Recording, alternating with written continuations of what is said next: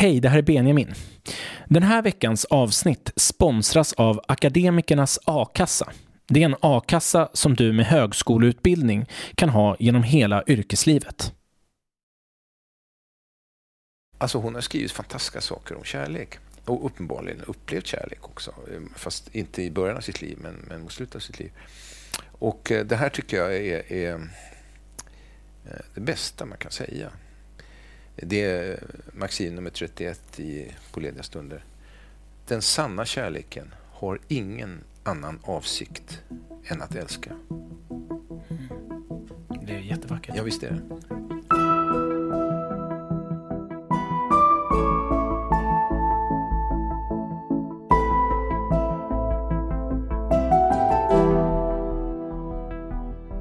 Du lyssnar på Bildningskomplexet med mig, Benjamin Elfors. Dagens avsnitt handlar om drottning Kristinas maximer, 1500 korta tänkespråk.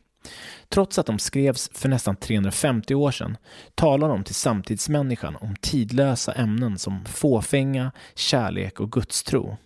Gäst är på nytt Horace Engdahl, litteraturvetare och ledamot i Svenska akademin. Engdahl har översatt Kristinas maximer från franska till svenska och har själv skrivit flertalet böcker med egna maximer. När drottning Kristina avsade sig den svenska tronen år 1654 kom det som en oerhörd chock för hennes samtid. Och när hon året därpå konverterade till katolicismen, fiendens religion i det då djupt protestantiska Sverige, var sveket mot hemlandet fullkomligt.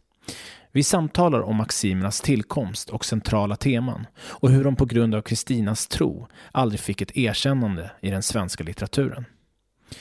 Dagens avsnitt spelades in live på Stora Nygatan 7, en samtalsscen för kulturälskare och kunskapsivrare. Horace Engdahl och jag samtalade inför en fullsatt publik och vi började i svårigheterna med att översätta Kristinas texter. Alltså det är ju så att Kristinas maximer, som vi brukar kalla dem, de är skrivna på franska. Orsaken till det är ju att hon, när hon skrev dem, inte var kvar i Sverige utan satt i Rom sedan många, många år och befann sig i en internationell kulturmiljö där kommunikationsspråket var franska. Hon hade ju lärt sig franska mycket tidigt som ung prinsessa och lärde sig att kommunicera med utländska diplomater och med inresande lärde och så vidare på det språket. Och hon blev väldigt fort duktig på det. Det sades av de som mötte henne att hon pratade franska som hon hade vuxit upp i Saint-Germain. Och jag tror till och med att det med tiden blev lättare för henne att skriva franska än svenska. Man kan säga att Kristinas maximer trycktes första gången i mitten på 1700-talet. Det var en man som hette Arkenholz som gjorde en, så vitt han kunde, fullständig utgåva av hennes efterlämnade papper. Han var nere i Rom och tittade på dem. Och redan innan den utgåvan var färdig så satte sig en kille i Stockholm som heter Anders Sävström och översatte dem till svenska. Men då är det typiskt att han översatte inte alla. Och varför gjorde han inte det? Jag har kommenterat det på något ställe i sitt förord. Det är helt enkelt därför att han anser att några av aforismerna är så stötande. Att man kan inte återge dem. Och det gäller framförallt då av religiösa skäl. Därför att de ger uttryck för, som han säger, en främmande religion. Därför att man betraktade katolicismen som en annan religion. Det var inte en variant av vår religion, det var en annan religion. Och då uteslöt han helt enkelt dem. Och det gäller några andra aforismer också som han tyckte av andra skäl var stötande. Och den där, annars är hans översättning väldigt fin måste jag säga. Fast den idag är ju den svenska den skrevs på ganska avlägsen från oss. Sen har det ju förekommit översättningar då. Under 1900-talet har det gjorts flertal, dock ingen fullständig, utan då har man valt ut ett antal, kanske 100 eller ett par hundra. Och så har man översatt dem. Och då har de ju funnits, så att säga. De har funnits i levande litteratur, de har funnits på olika sätt. Det kom 2 väldigt fina volymer med ett sparsmakat urval av hennes båda samlingar, för det är ju 2 samlingar det handlar om, 97 och 98 eller 98 och 99, som då fick en del uppmärksamhet och så. Men det har liksom inte varit på riktigt någon gång. Va? Och jag skrev en artikel, det hela började med att jag skrev en artikel för DN. Det måste ha varit januari 2017 eller någonting sånt där. Då hade jag själv gått igenom alla maximerna original i en fransk utgåva som är väldigt bra, som gjordes på 90-talet. Och så försökte jag beskriva min upplevelse av dem. Jag fick inte en enda reaktion på den artikeln. Och då tänkte jag att det var ju fan. Och så tänkte jag, nej, men det kommer inte bli någon ändring i det här om inte jag sätter mig ner och översätter de här. Och då tänkte jag först, jag översätter väl de 100 bästa. Så tänkte, nej, det funkar inte. Jag måste ta allsammans. Det är 1500 maximer. Och så började jag med det på lediga stunder, och jag måste säga att det är något av det roligaste jag gjort i mitt liv. Du nämnde att det tog dig över 2 år att bli klar med det här. Vad skulle du säga var de stora svårigheterna med att det går ju väldigt långsamt. Det går väldigt långsamt därför att de är så oerhört koncentrerade, kristalliska. Många, inte alla kanske, men många av de bästa maximerna är det. Det är väldigt få ord. Och det är 1600-talsfranska till att börja med. Först måste du forcera den. Så jag skaffade historiska lexika och sånt där och gick in i det där med stort allvar. Och sen måste du skapa, vad ska du då skapa för svenska? Det här är det eviga problemet med översättning. Det är ju ingen idé att försöka återge dem på 1600-talssvenska, för då blir de obegripliga en gång till. Men det går heller liksom inte att återge det med någon slags vad ska vi säga, på spåret svenska eller något sånt där, va? Den där lite lös och skojig mediesvenska som alla talar, därför att det är så främmande för hennes uttrycksvärden. Utan det måste vara en ganska inte bara koncis utan också ren svenska där man undviker ord som kommit in i språket allt för nyligen.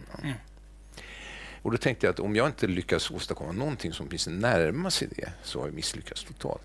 Och det var det som var det stora arbetet. Inte att egentligen förstå vad hon menade. Det finns maximer som är svåra att förstå. Man får arbeta med dem länge innan. Men i de flesta fall var det inte det som var problemet. Utan det var att hitta den här känslan av att det här kommer jag nyss på. Men bryr inte om det. Så där, va? Just det. Horace, jag tänker en liten historielektion för er som ändå inte kommer ihåg. Vi måste placera drottning Kristina historiskt. Hon blev ju drottning 1632 och var det ända fram till sin abdikation 1654. Och du beskriver att hon var en ovanligt läsande och skrivande regent jämfört då med sin samtid. Hon kallades ju också Nordens Minerva, liksom, romerska gudinnan för vishet och så. Vad var det som gjorde att hon blev så kulturintresserad? Alltså hon fick ju en väldigt vårdad uppfostran. Den övervakades ju av ständerna, det vill säga riksdagen på den tiden. Och man såg till att hon fick lära sig språk framförallt, och historia, det var kanske de viktigaste. Och sen religionen naturligtvis, som skulle uppfostras i den lutherska tron. Det visade sig inte känna så mycket till, men det visste man inte då. Och sen hade hon liksom ett glödande egenintresse, och det kan man se väldigt tidigt. Hon hade en väldigt god lärare som följde under hela hennes uppväxt, Johannes Mattie, som var prästman och sen blev biskop, men sen blev avsatt därför att hon konverterade. Det ansågs vara delvis hans fel. Jag tror fullkomligt orättvist. Och sen hade hon ju då möjlighet naturligtvis att få böcker i stort sett obegränsat vad som fanns på den internationella marknaden på den tiden, men också att ta in lärda personer från utlandet och låta dem undervisa sig. Och den möjligheten använde hon ju speciellt sen hon hade tillträtt regeringen. Och hon samlade omkring sig en krets av utländska lärde helt enkelt, som var hennes privata kollegium. Hon sammanträdde med dem praktiskt taget varje dag. Gör det så blir ju ganska lärd så småningom. Tyvärr, det mest berömda hon gjorde var ju att ta hit René Descartes som gick bort till lunginflammation i Sverige för att det var för kallt här. Ja, det är väl sorgligt, va? Det är ju Sveriges mest remarkabla insats i filosofihistorien att vi tog död på Descartes. Han bodde ju här nere, han bodde här nere i Gamla stan nära vad heter det? Kornhamnstorg. Just det. Men det var det att jag tror att han hade en bra kamin där, alltså. Men det var det att hade han fått sitta kvar där så hade han nog överlevt, tror jag. Men det var det att drottningen, hon var så rastlös, va? Hon brukade vakna så här 4 på morgonen. Och då ville hon att han skulle komma upp på slottet och ha filosofiska samtal med henne. Och det var ju iskallt i slottet 3 Kronor. Klockan 4 på morgonen i januari. Ja.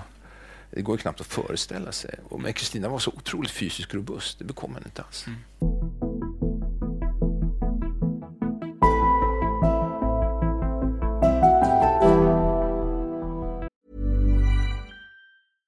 Everyone knows therapy is great for solving problems, but getting therapy has its own problems too, like finding the right therapist, fitting into their schedule, and of course, the cost. Well, BetterHelp can solve those problems.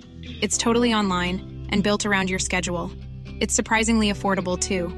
Connect with a credentialed therapist by phone, video, or online chat, all from the comfort of your home. Visit BetterHelp.com to learn more and save 10% on your first month. That's BetterHelp, H-E-L-P. Burrow's furniture is built for the way you live. From ensuring easy assembly and disassembly to honoring highly requested new colors for their award-winning seating, they always have their customers in mind. Their modular seating is made out of durable materials to last and grow with you. And with Burrow, you always get fast, free shipping. Get up to 60% off during Burrow's Memorial Day sale at burrow.com/ACAST. That's burrow.com/ACAST. burrow.com/ACAST. Hiring for your small business? If you're not looking for professionals on LinkedIn, you're looking in the wrong place. That's like looking for your car keys in a fish tank. LinkedIn helps you hire professionals you can't find anywhere else, even those who aren't actively searching for a new job but might be open to the perfect role. In a given month, over 70% of LinkedIn users don't even visit other leading job sites. So start looking in the right place. With LinkedIn, you can hire professionals like a professional. Post your free job on linkedin.com/people today. Och sen händer ju det som är, om man läser historien, som du sa, har jag läst Peter Englunds biografi som är väldigt fin. Silvermasken heter den, som handlar om drottning Kristinas liv. Han skriver att det som händer när hon abdikerar 1654, det är en otrolig chock. Ja, även historiskt så är det en otrolig grej att en drottning som var dessutom drottning under stormaktstiden abdikerar. Och det har ju framkastats olika teorier. Den kanske mest vedertagna har väl varit den att hon skulle bli katolik, hon visste det och abdikerade då av den anledningen. Men idag vet vi att det var inte så. Nej. För att hon har redan planerat sin abdikation innan hon bestämmer sig för att bli katolik. Så du har ju en teori om att det helt enkelt handlar om att hon hatar sitt eget kön. Ja, alltså, jag vet inte. Jag tror att jag kände så när jag höll på med den här boken. Men sen har jag kommit att syssla med lite andra texter och henne, lite andra sammanhang som har att göra med hennes år i Rom, som är väldigt intressanta och fruktbara. Va? Hon blev ju en kulturmecenat och en impulsgivare i den romerska kulturen, framförallt inom musik, opera, teater, viss mån filosofi. Hon blev en stor kulturmagnet helt enkelt i Rom. Och först trodde jag, precis som du säger då, att det handlade om att hon inte tyckte det var lämpligt att en kvinna regerade. Och det säger hon ju väldigt tydligt. Hon skriver det flera gånger i Maxim och skriver det på andra gånger. Hon anser inte att det finns något undantag från den regeln. Alltså alla kvinnor som har suttit på troner och som har utfört uppgifter som härskare har gjort sig löjliga. Och då inkluderar hon säkert även sig själv. Så att hon menar att det finns en absolut oöverensstämmelse där mellan en kön. Det enda som är lite märkligt är att hon kommer på det efter så pass lång tid vid tronen ändå. Ja, jag håller med om att det är märkligt. Och därför tror jag kanske inte att det är det egentliga skälet, utan det som verkar ha framkallat den här krisen mellan, låt säga, henne och hennes tron, om man får uttrycka sig så, hennes uppgift som regent. Det är ju det här dynastiska kravet. Alltså, Sverige var ju ett valkungadöme, var ju ett arvkungadöme. Det var ju inte alla länder i Europa som var det. Och det var väldigt viktigt att tyckte man då att man försvarade den konstitutionen, att man upprätthöll respekten för det här systemet, att kungamakten skulle överlämnas inom en familj till legitima arvingar, det vill säga till barn till den regerande kungen eller drottningen. Och det betydde att hennes absolut främsta uppgift var att gifta sig och få barn. Hon måste se till att skaffa ättlingar. Och det ville hon inte. Och Gud vet varför hon inte ville det.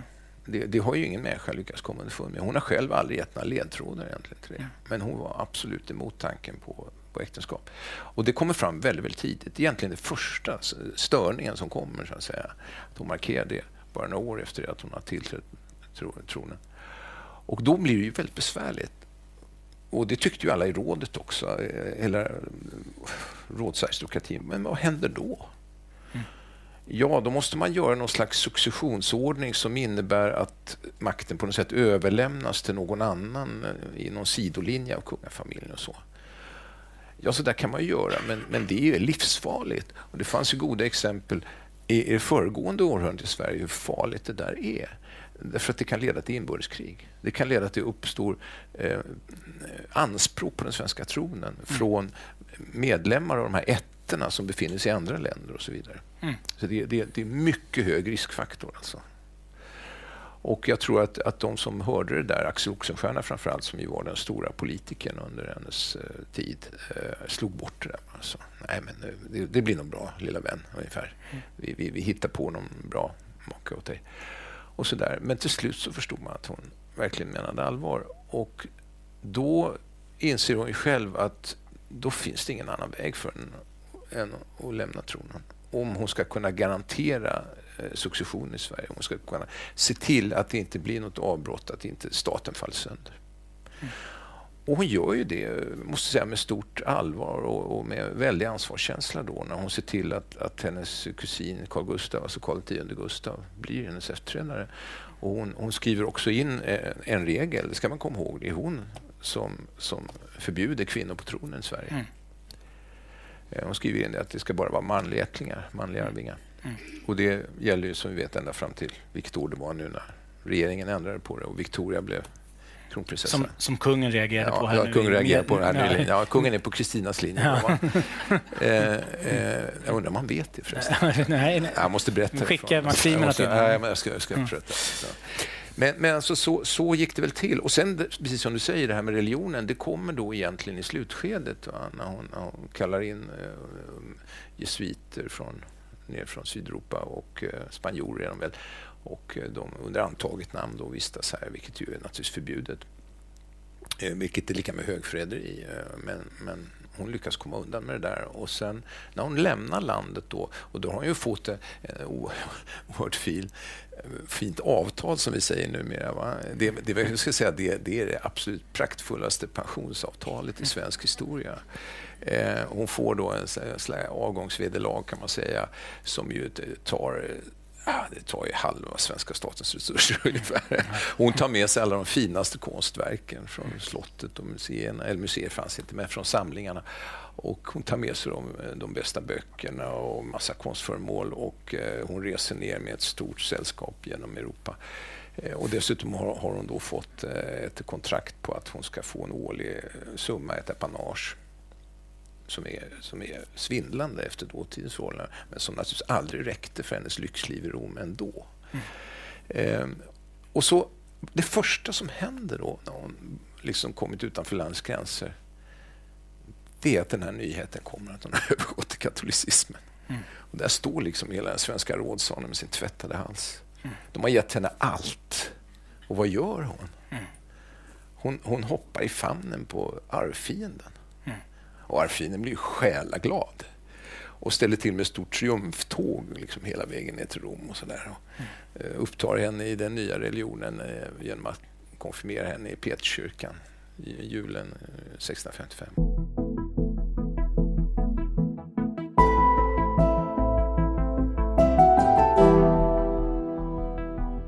Ja, vi ska gå in på och prata om de här maximerna. Nu har vi ändå gett den här viktiga bakgrunden till Kristina och hennes abdikering, och hon skriver ju de här maximerna då när hon har kommit till Rom. Ja, och efter ganska lång tid ska man komma ihåg. Det här är skrivet mot slutet av hennes liv. Hon går bort 1689 och man kan se, alltså jag har ju tittat på originalmanuskriften som numera finns i Montpellier i Frankrike.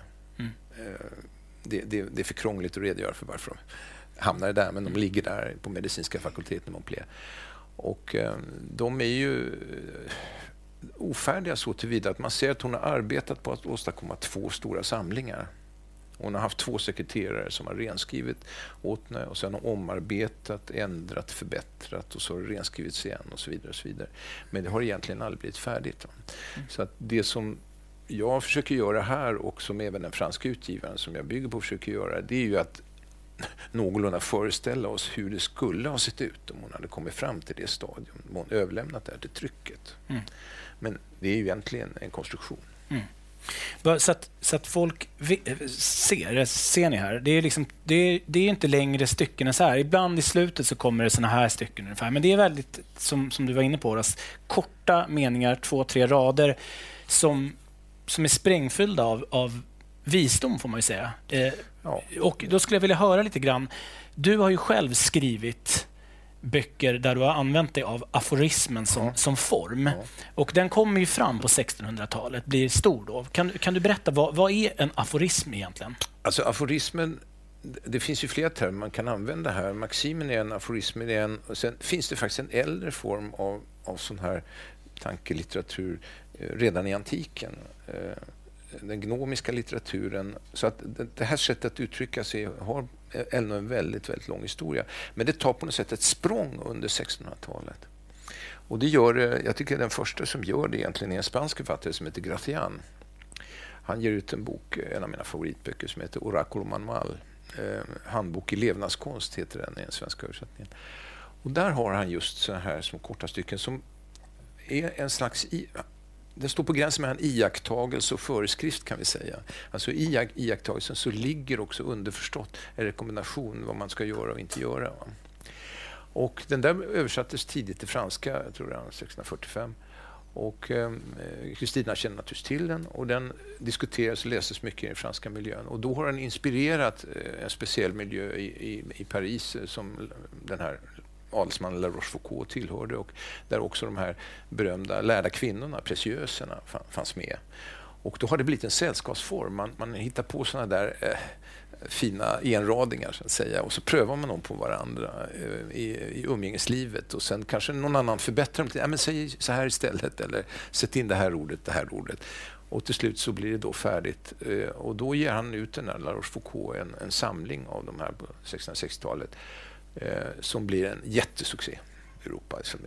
Jag vet inte hur man ska jämföra med, men det är liksom liftarens guide till galaxen gånger 10 ungefär. Mm. Och det gör att det stimulerar motsvarande, så att säga, fantasi på väldigt många andra håll i Europa.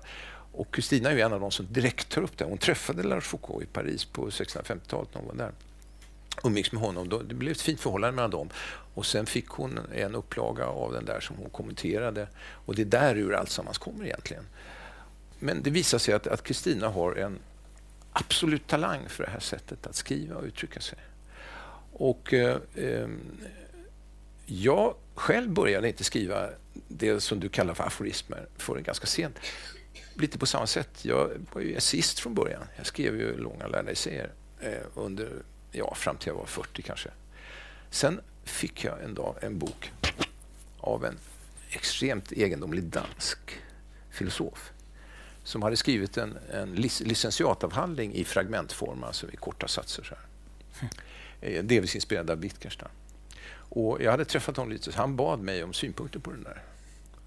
Då började jag skriva, jag tyckte att mycket av det han sa var galet.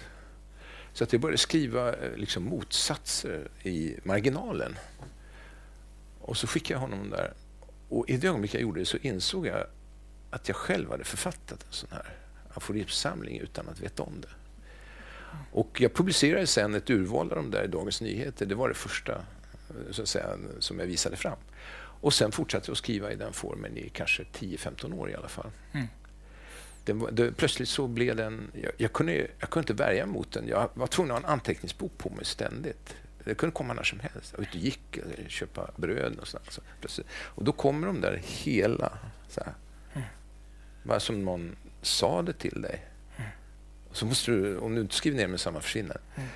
Vi hade en citatbok hemma där jag växte upp som hette Världens mest berömda citat, såna här klassiker. Jag vet vilken du menar. Ja, och där fanns det ett citat av Mark Twain. Hans citat var ju ungefär halva boken. Men där var det ett citat som var så här att det här brevet som jag nu ska sätta mig ner och skriva till dig, det kommer bli väldigt långt för jag har ont om tid. Och det tycker jag är väldigt snyggt, att långa, pratiga texter kan man skriva väldigt fort. Men att skriva så här som Kristina gör, kort och kärnfullt, tar väldigt mycket tid, föreställer jag mig, och är svårt. Vill du säga någonting om det? Det kanske var så för Mark Twain, men jag undrar om det var så för Kristina.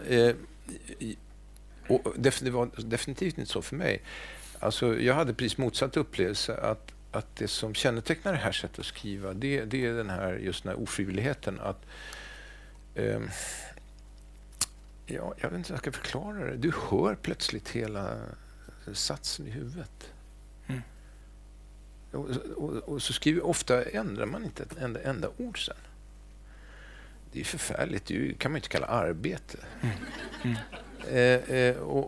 Och sen man kanske rensar bort en del som man tycker är bra, men det är ett sånt sätt att skriva som är nästan ofrivilligt. Och jag tror att Kristina gjorde lite på samma sätt, att hon sen renskrev det och bearbetade det gör man ju. Man vill ju ändå slipa av det, man vet att det ska vara perfekt. Men jag skulle säga att de allra flesta av de här maximerna som står här, de har inte tagit henne längre tid att skriva än det tar att läsa dem.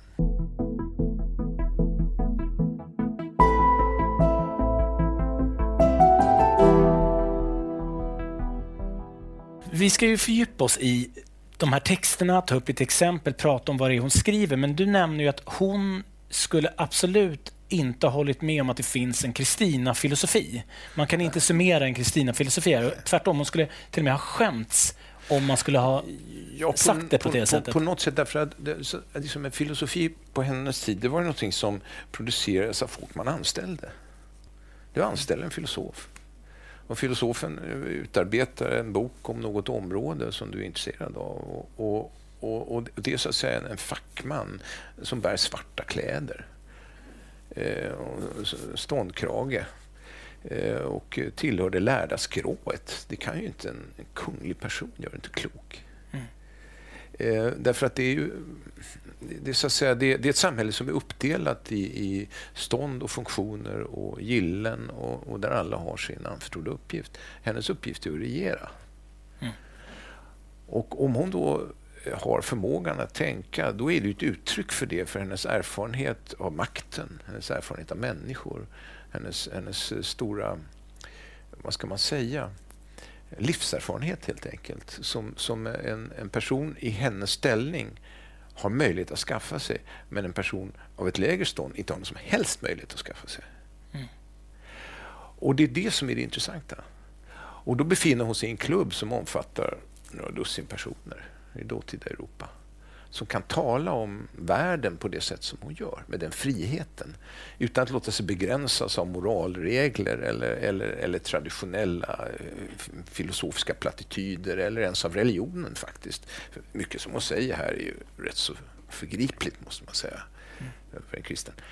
Och det gör att där har du ett problem, därför att då har du den här förmågan, du har den här kunskapen och så här mognaden. Men egentligen får du inte skriva. Det är inte så det är tänkt. Du får naturligtvis diktera så, du ska inte göra det egentligen. Du ska diktera brev till andra kungar och sådär. Du ska inte sätta dig ner och skriva. Men det gör hon ändå. Och jag skulle ändå säga att det finns en Kristina-filosofi. Det finns absolut återkommande teman. Ja, det gör det. Och du pratar ju om, och det här är ju, nu kommer vi in på liksom kärnan här. Du pratar om att det är 4 ord som återkommer, som är ganska... Ja, men det skulle jag kalla Kristina-filosofin. Det är ju bland annat ett ord som återkommer som är du översätter till duglighet. Ja. Men skulle du vilja berätta lite grann vad de här 4 orden är och hur hon använder dem? Alltså det där är ju mitt försök att, kan man säga, fuska då, va?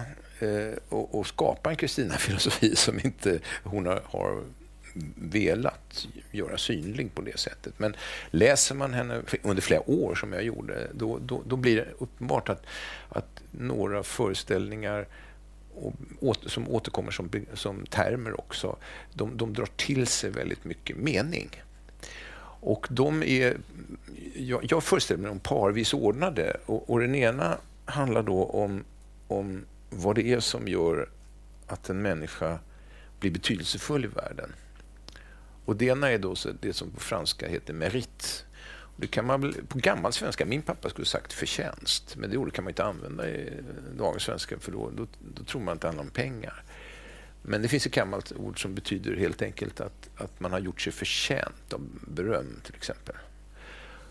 Och duglighet kommer ganska nära, men det är inte riktigt bra heller, för det är lite för trist ord egentligen. Merit har lite mer glans. Och sådär. Men du väljer ju duglighet, för det är det som återkommer. Jag väljer. Alltså, det är ett grekiskt ord, meris, som kommer från det här med uppdelat av offer och sånt där. Vi behöver inte gå in på det. Men då ser jag att där har hon lagt in det här som hon har oerhörd respekt för, som är helt enkelt förmågan att utföra sitt ämbete på ett riktigt sätt. Också tapperhet i krig till exempel. Och pålitlighet, ärlighet, allting sånt där som gör att du kan använda en människa. Att du kan använda en minister eller någonting sånt, en biskop, vad du vill om.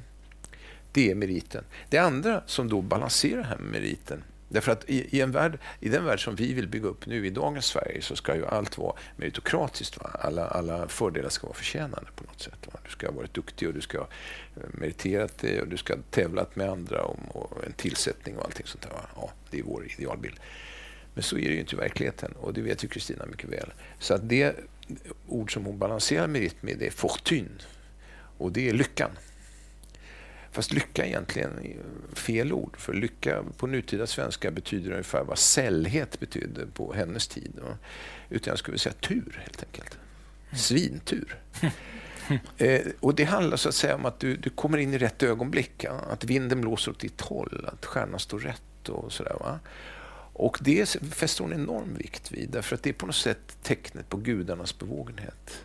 Och en sån människa ska absolut ha framgång och belönas och beundras. Och föreningen av merit och fortun, det är liksom sublimt. Va? Då är man i elitserien. Man lyckas med det.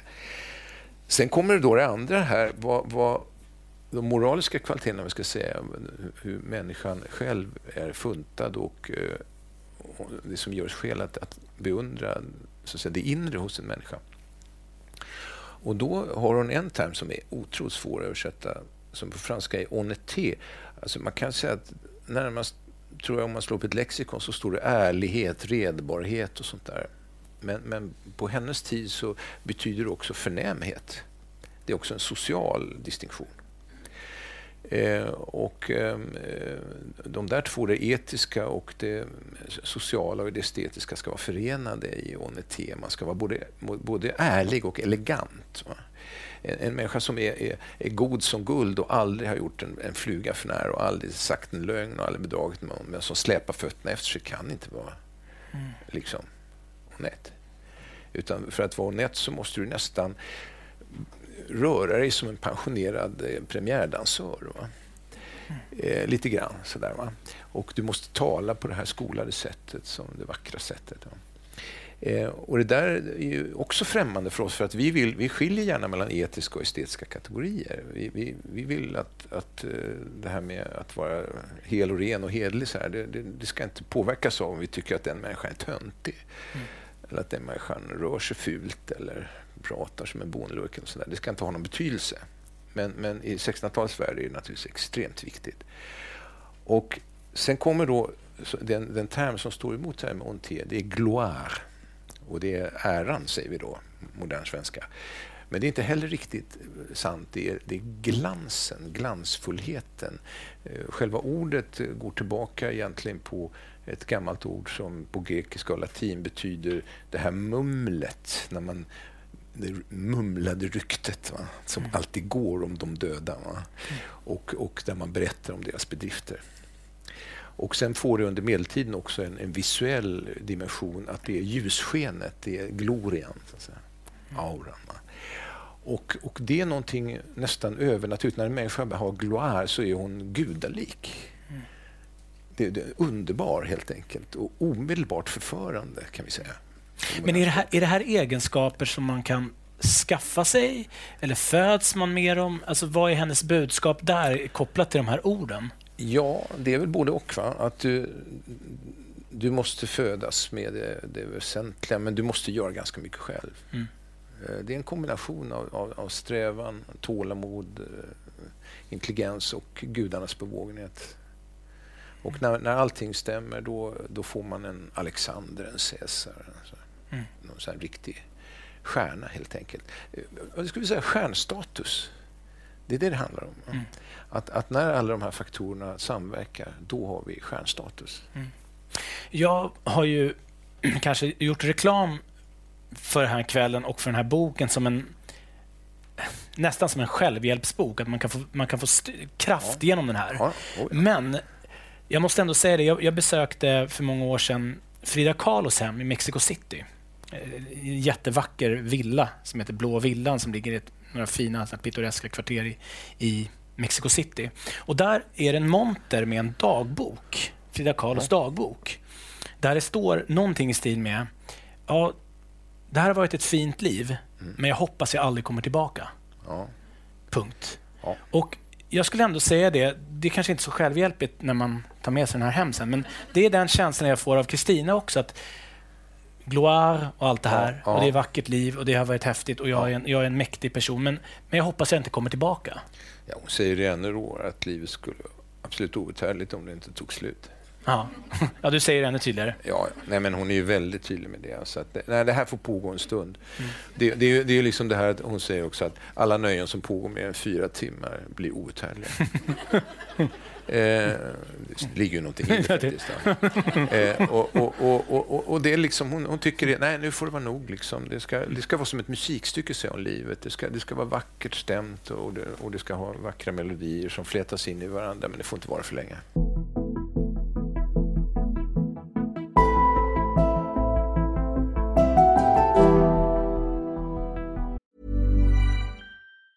In the market for investment-worthy bags, watches, and fine jewelry, Rebag is the answer. Rebag is a luxury resale platform where each piece is carefully inspected by experts to ensure quality and authenticity. Use Rebag to buy and sell finds from the world's top brands, including Louis Vuitton, Chanel, and Cartier. Head to Rebag.com to get 5% off your first purchase with code REBAGNEW. Shop today at Rebag.com. That's REBAG.com. And use promo code REBAGNEW for 5% off your first purchase. Burrow is a furniture company known for timeless design and thoughtful construction, and free shipping, and that extends to their outdoor collection. Their outdoor furniture is built to withstand the elements, featuring rust-proof stainless steel hardware, weather-ready teak, and quick-dry foam cushions. For Memorial Day, get 15% off your Burrow purchase at burrow.com/acast, and up to 25% off outdoor. That's up to 25% off outdoor furniture at burrow.com/acast. Nu tänker jag att vi tar oss till ett par av de här maximerna. Okej. Jag har skrivit ner ett par stycken. Det finns ju en maxim som du säger är på något sätt kärnan, den som hon lyfter fram själv kanske, som jag tycker är ganska gåtfull. Du får hjälpa mig här. Man ska inte finna sig i någonting som kränker ens innersta varelse. Den där hade hon ju tänkt skulle inleda den första maximsamlingen, den som heter Horace du loisir. På lediga stunder har jag översatt det med. Och man ser i de första renskriften att det är så. Men av någon anledning som ingen vet så tog hon bort den därifrån och la istället in den en bit in i den andra maximsamlingen, den som heter Les Sentiments, tankarna. Men man kan se, eftersom det finns så många varianter av den i de här renskrifterna, att den uppenbarligen har varit väldigt viktig för henne. Och att det är på något sätt kärnan i hennes väsen, det här att om hon känner att någonting är emot hennes innersta förnimmelse på något sätt, det är väldigt svårt att översätta det där, så spelar det ingen roll vad konsekvenserna blir. Hon motsätter sig ändå. Och det var ju precis vad hon gjorde naturligtvis under sin tid som drottning. Man måste ha en oerhörd styrka för att genomföra det hon gjorde. Det är ju... Ja, det är liksom ingen annan som har gjort det egentligen. Men tror du också att hon menar det här för andra människor också? Att man inte ska... För jag tolkar det som att man ska inte finna sig i någonting som kränker ens innersta varelse. Det är på något sätt också som att om man är på fel plats i livet så ska man vidare. Det kan man säga, så kan man tolka den. Men jag tror framförallt att det är en maxim som säger att du är unik på något sätt. Du är en enskild, som Kierkegaard skulle säga.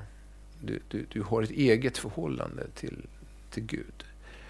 Och ingen kan kräva av dig att du ska göra någonting som är absolut oförenligt med den du är. Och det är ju en frihetsappell av enorma mått egentligen.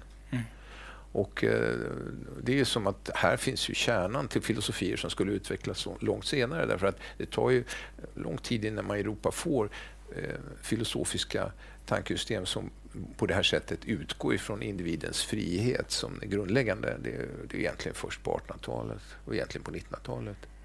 Det är ju en slags proto-existentialism som det handlar om i den här maximen. Men man möter inte den tanken så många gånger annars, utan det är där vi har den. Om du skulle välja ut någon, för jag har ett par andra, men jag vill höra, har du någon favoritmaxim? Alltså jag har ju rätt många, men vi kan ju botanisera lite. Jag lägger in lite sådana här stick här. Så. Den här gillar jag verkligen. Det är att göra människor för mycket ära och ta reda på vad de säger om oss.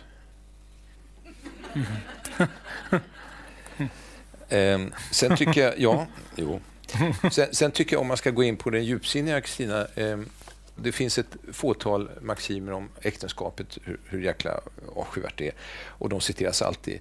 Men de är väldigt få. Alltså 1005 maximer kanske görs som 8 maximer eller sånt där, eller 6 maximer.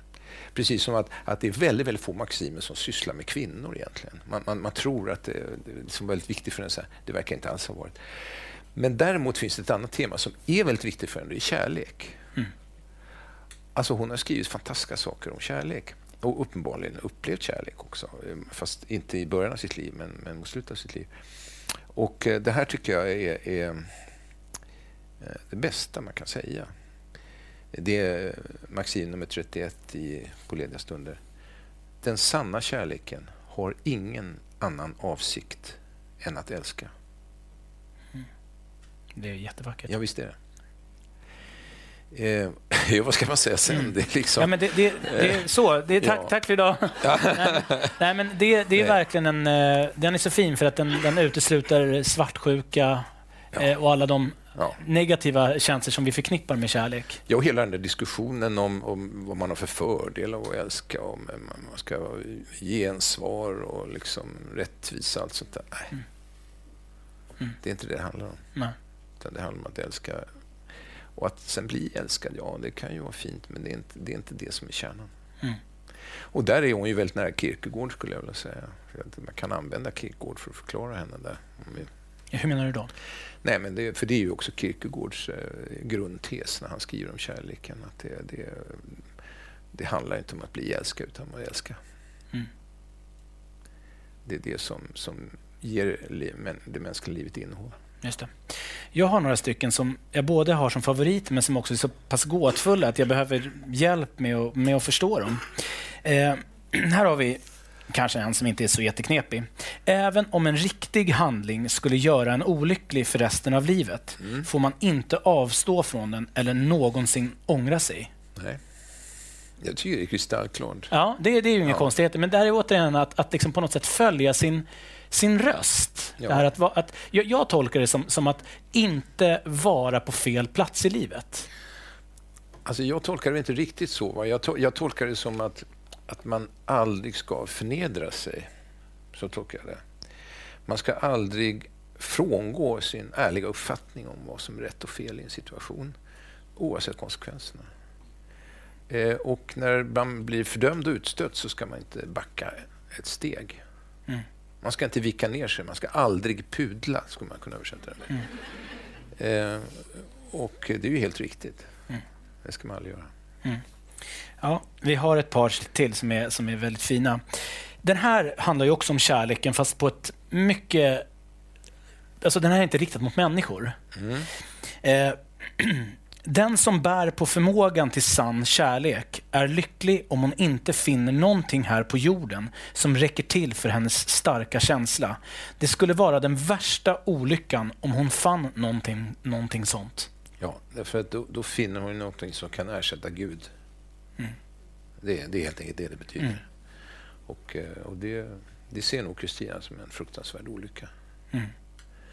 Och vi har inte kommit in riktigt på det här. teologiska dimensionen, men det är så att säga det slutgiltiga kärleksobjektet. Det är ju ändå Gud. Även för henne som är en mycket passionerad person och som hade ett mycket passionerat förhållande, även om det förmodligen inte var kroppsligt under de sista decennierna av sitt liv. Hon var väldigt förälskad i en kardinal i Rom. Som är De Assolino. Och de levde mycket nära varandra, vad man kan förstå. Men det är ändå det är ändå mycket högre att älska Gud än att älska någon människa. Det är ju där det slutar. Och det är där man finner henne i de sista maximerna. Sista boken, andra boken, avslutas ju med en lång maxim som handlar om det här som jag tycker är något av det vackraste hon har skrivit faktiskt. Den är lite för lång för att citera här, tror jag. Men kan du säga någonting om vad hon skriver? Alltså, hon talar om hela världen. Alltså, jag måste nästan läsa upp det. Denna värld är ett stort och praktfullt tempel. Och jorden där vi lever är det lysande altaret. Gud hämtade för sin äras skull denna stora och sköna inrättning ur intet. Och dit vill han också att allting återvänder. Så det är ju jättevackert. Det är väldigt fint. Va? Låt oss böja oss för hans eviga befallningar. Och låt oss vara övertygade om att det är rätt att allting ska förgås till ära för hans storhet. Liksom allting existerar endast för att sprida glans över hans godhet. Att det inte går en dag utan att naturen bör hedra sin skapare genom miljoner till spillogivna. Som tiden och döden i varje stund offrar till denna oändliga och obegripliga varelse som ensam är och ensam bör vara. När det är vår tur, låt oss i djupaste undgivenhet tillbe detta oändliga väsen och låt oss inte vara rädda för att dö. Ty Gud är god. Nej, låt oss leva på ett sätt så att vi med förtröstan kan hoppas på ett lyckligt tillstånd efter döden. Låt honom ensam dra försorg om vårt öde. Och eftersom Gud är Gud och ska vara det i all evighet, låt oss tveklöst och blint kasta oss i hans armar. Det är endast av honom vi har att vänta den lyckliga och glansfulla evighet som han genom sig själv har gjort oss förtjänta av. Ja, det är ju inga dåliga grejer. Nej, det är väldigt vackert. Ja. Och då, det tvingar oss in på det. Du sa när vi var bakom kulisserna här att det här med hennes teologi är knepig. Ja. Hennes syn på Gud. Vad kan vi säga om det? Det här är ju en väldigt, väldigt religiös människa som skriver det här. Ja, det är det. Men samtidigt som har en väldigt, väldigt personlig religion som inte riktigt liknar den som man lär ut i prästseminarierna eller i skolorna eller vad du nu vill. Varken den protestantiska eller den katolska. Och jag menar, man bara tar en sån sak som att det verkar som Jesus spelar någon roll för henne. Hon nämner väl knappt Jesus? Hon nämner knappt Jesus och nämner inte jungfru Maria. Hon lär ha skänkt en sån här krona och spira till jungfrun i Loreto, den här berömda vallfartskyrkan i Marche i Italien. Men det var väl mer en politisk fest, tror jag. För det var i början av hennes vistelse i Italien också. Annars så verkar det inte som de finns, utan det är hon och Gud. Och Gud är ju naturligtvis för henne omätlig och oförklarbar. Men också någon som hon med glädje fullständigt underkastar sig. Och sen säger hon ibland saker, du citerade för mig en mening där inne som jag faktiskt inte begriper. Och jag erkänner att jag inte gör det, jag översatte den ordagrant i den när man kan göra det. Den måste vi ju läsa upp. Ja. För att det här, jag frågade Horace, finns det någon fråga som du känner dig som du tyckte var otydlig? Ja, det är ett citat som jag inte begriper. Ja. Så vi behöver er hjälp här också. Det är tack vare en sista ofattbar och outsäglig handling som man blir värdig Gud för all evighet. Men denna sista handling är en omotiverad gåva av sådan dyrbarhet att ingen människa kan göra sig förtjänt av den. Så det är någon slags handling som man gör i slutet av sitt liv. Vad är det för handling? Det man tänker på direkt är ju det här som är förknippat med en människa av den katolska kristendomen. Förväntas ju till exempel bekänna sina synder strax innan döden och få absolution för dem av en prästman. Och också motta den sista smörjelsen och så. Det finns en ritual för detta, hur det ska gå till när någon ska färdas över till den andra sidan. Och det är väldigt viktigt, speciellt enligt dåtidens föreställning, jag tror fortfarande än idag, att man hinner med det här. Att inte folk bara dör knallfall. då får man nästan göra det i efterhand. Det finns ju former för det där också. Så, va? Det är väl delvis det handlar om här. Man måste ha det som bakgrund. Att den här sista outsägliga handlingen, det är på något sätt den sista bekännelsen som man gör till Gud i ögonblicket innan man överlämnar sin ande till honom.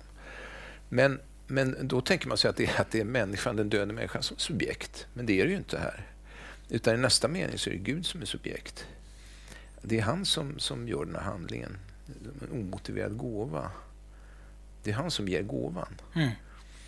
Och jag måste säga att jag förstår inte det där. Men det uttrycker på något sätt lite av det som finns faktiskt i den där långa stycket jag läste upp. Att även när vi själva avgör den där bekännelsen så är det egentligen Gud som är aktiv i den. Han väljer oss genom att låta oss göra den där bekännelsen. Mm. Och det är ju en form av kristendom som går väldigt, väldigt långt i att egentligen befria människan från ansvar, om du så vill, och överlåta allting på Guds nåd. Det är ju vad man brukar säga i kännetecknen för vissa former av protestantism, men det finns onekligen här hos Kristina.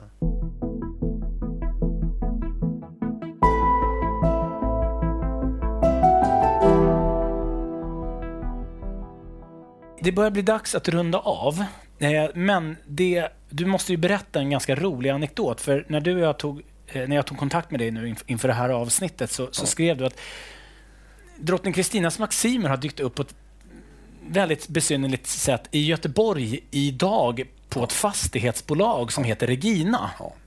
Kan du berätta den knäppa historien? Jag sitter och åker bil där på Stampgatan i Göteborg. Då ser jag plötsligt ett jättelik ljusskärm som hänger på ett av husen där. Och där står det så här, Regina. Och så ser jag ett stort porträtt av drottning Kristina, omisskännligt.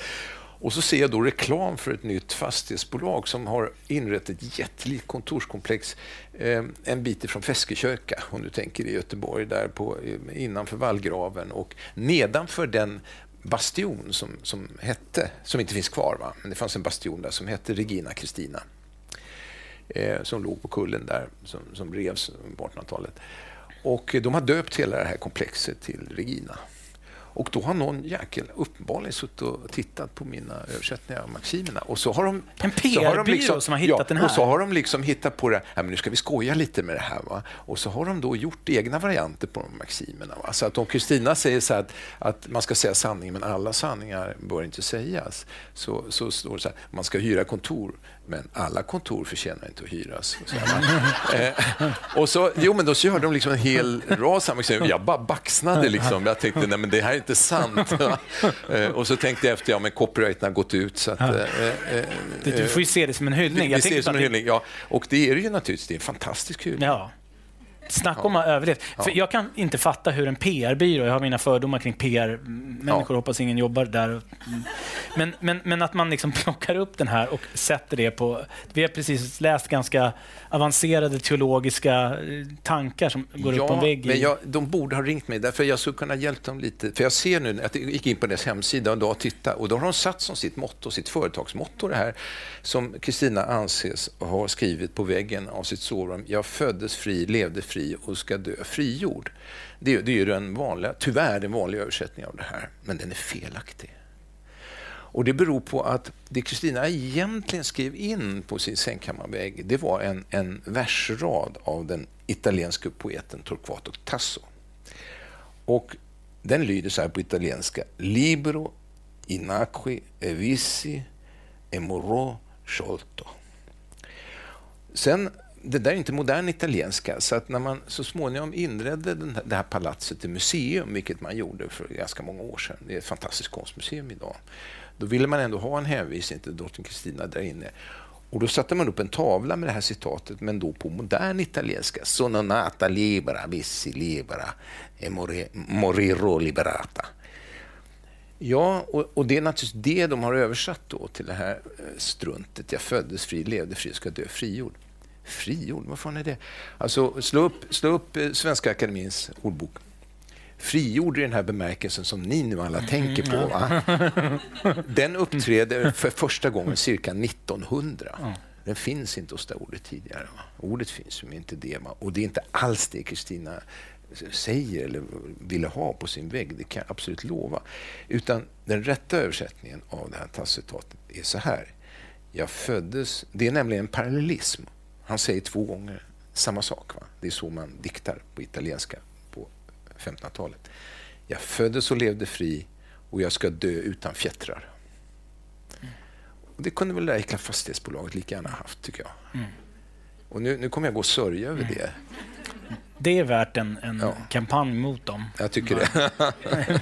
Felöversatt. Ja. Jag tänker så här, finns det någon fråga från publiken? Det brukar komma lite så här chockartat i slutet. Men är det någon som har någon när ni har Horace här som är Sveriges främsta expert på Kristinas maximer.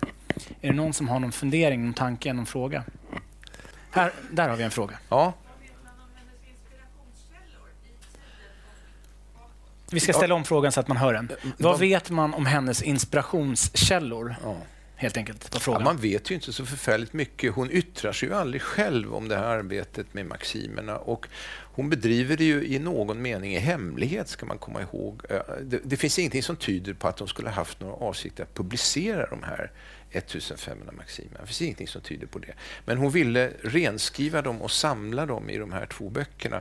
Vad skulle hon göra med dem? Ja, min gissning är att hon skulle ge dem till sin älskade. Och att han skulle ha dem kvar när hon var död. Jag tror att det var hennes tanke. Möjligen kan hon ha tänkt att de skulle användas som underlag för de diskussioner som fördes i den krets av lärda män som hon samlade i sitt palats i Rom under många år, som brukade kallas för Accademia della Regina. Och de kanske då kunde ha blivit startpunkten för filosofiska samtal och så.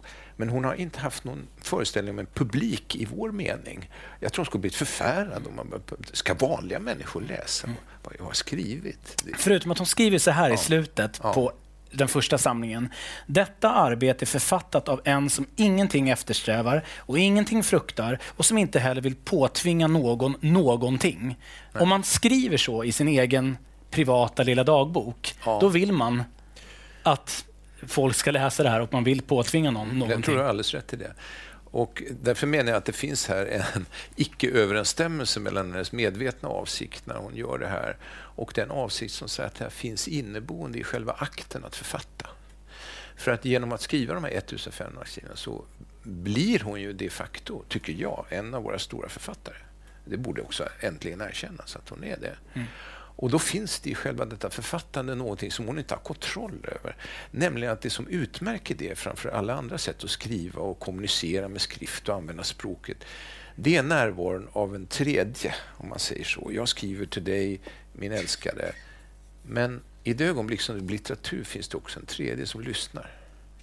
Och det är den anonyma framtida läsaren. Inte vet någonting om, som inte är bestämd, som kan vara vem som helst. Och var och en kan inta den rollen som vill förstå.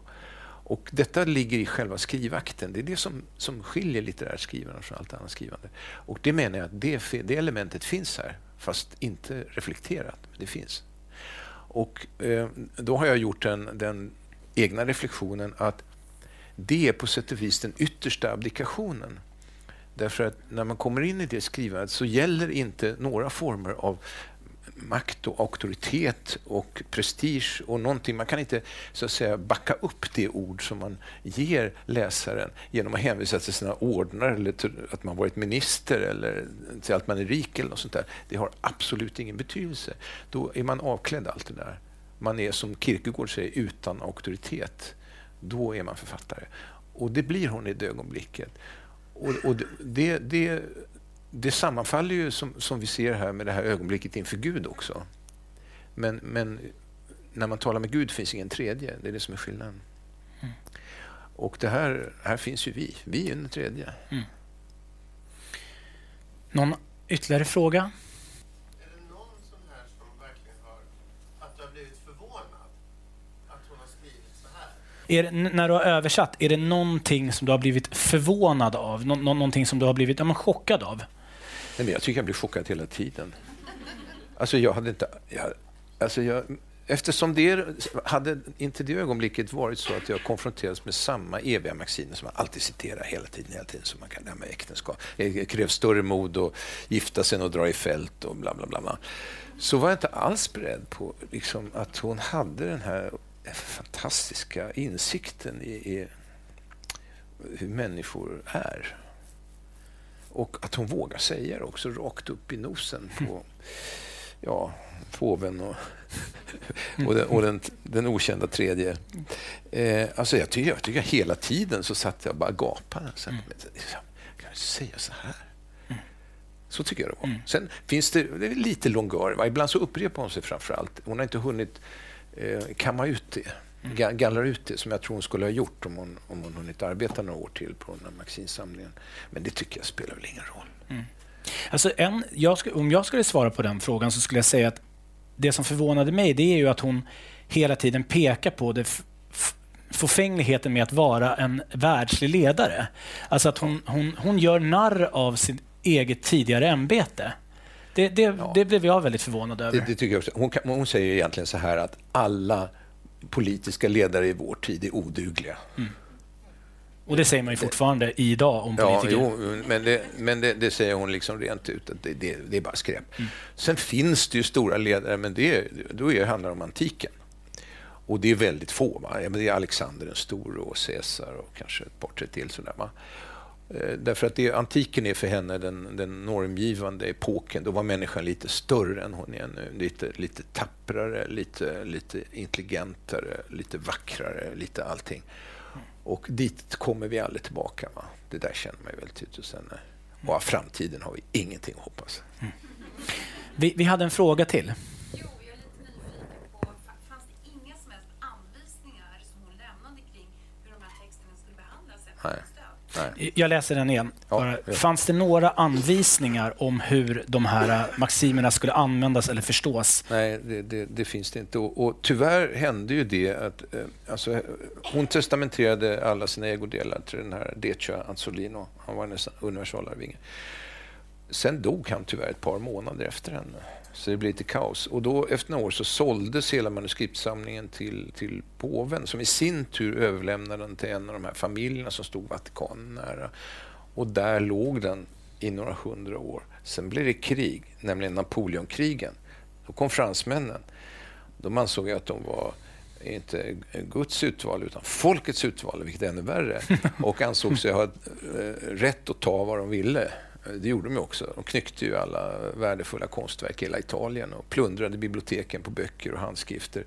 Och den franska general som ockuperade Rom, Berthier, tog då naturligtvis även de här handskrifterna.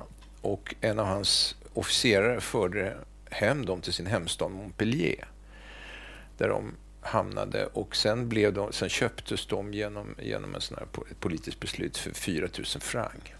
Och placerades på medicinska fakultetens bibliotek i Montpellier där de fortfarande ligger. Men tyvärr under det här, alltså man kan ju tänka sig vad krig och krigets åska och snabba reträtter och sådär, va?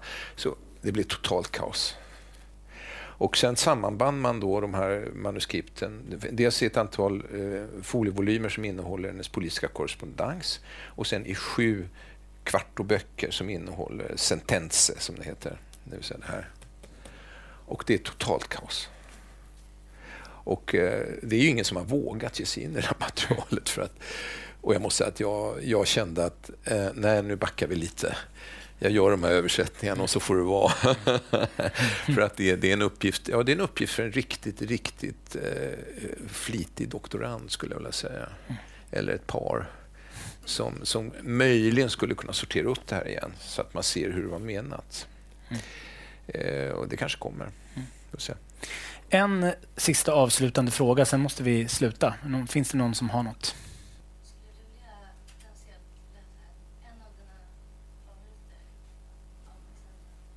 Skulle du kunna tänka dig att läsa en till av dina favoritmaximer? Jag ska se vad jag fick in på stickor här. Jag ska titta om det är något intressant här. Jo, nu kommer det. Jag har det nu. Det är lika farligt att vara snäll mot människor som att klappa vilda djur. Kan du kommentera den? Men det är ju bokstavligen sant. Vad kan hända? Nej, men alltså människor hämnas ju tyvärr ens snällhet. Va? Om det är något människor aldrig förlåter så är att man har hjälpt dem. I så fall. Att man varit elak mot dem, att man lagt krokben för dem och så. Det kan de på något sätt komma över, men inte detta att man har betytt någonting för dem. Ja, det är ledsamt. Det var precis det slutordet vi behövde. Ja. Ett jättestort tack och en varm applåd för Horace Engdahl. Tack.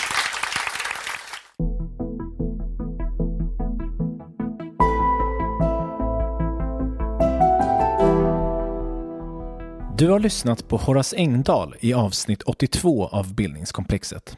Om du uppskattar det jag gör får du gärna stötta podden på Swish på 0709 26 25 41. 0709 26 25 41. Jag uppskattar också om du betygsätter podden och skriver en kommentar i den plattform du använder för att lyssna på poddar. På så sätt hjälper du mig att nå fler lyssnare. Skriv också gärna direkt till mig på benjaminelfors@gmail.com eller i sociala medier. På Facebook och Instagram söker du på Bildningskomplexet och på Twitter @benjaminelfors. Tack för att du lyssnar. Det här avsnittet sponsrades av Akademikernas A-kassa. För att bli medlem, skriv akademikernasakassa.se/bildningskomplexet i din webbläsare eller sök på Akademikernas A-kassa på Google.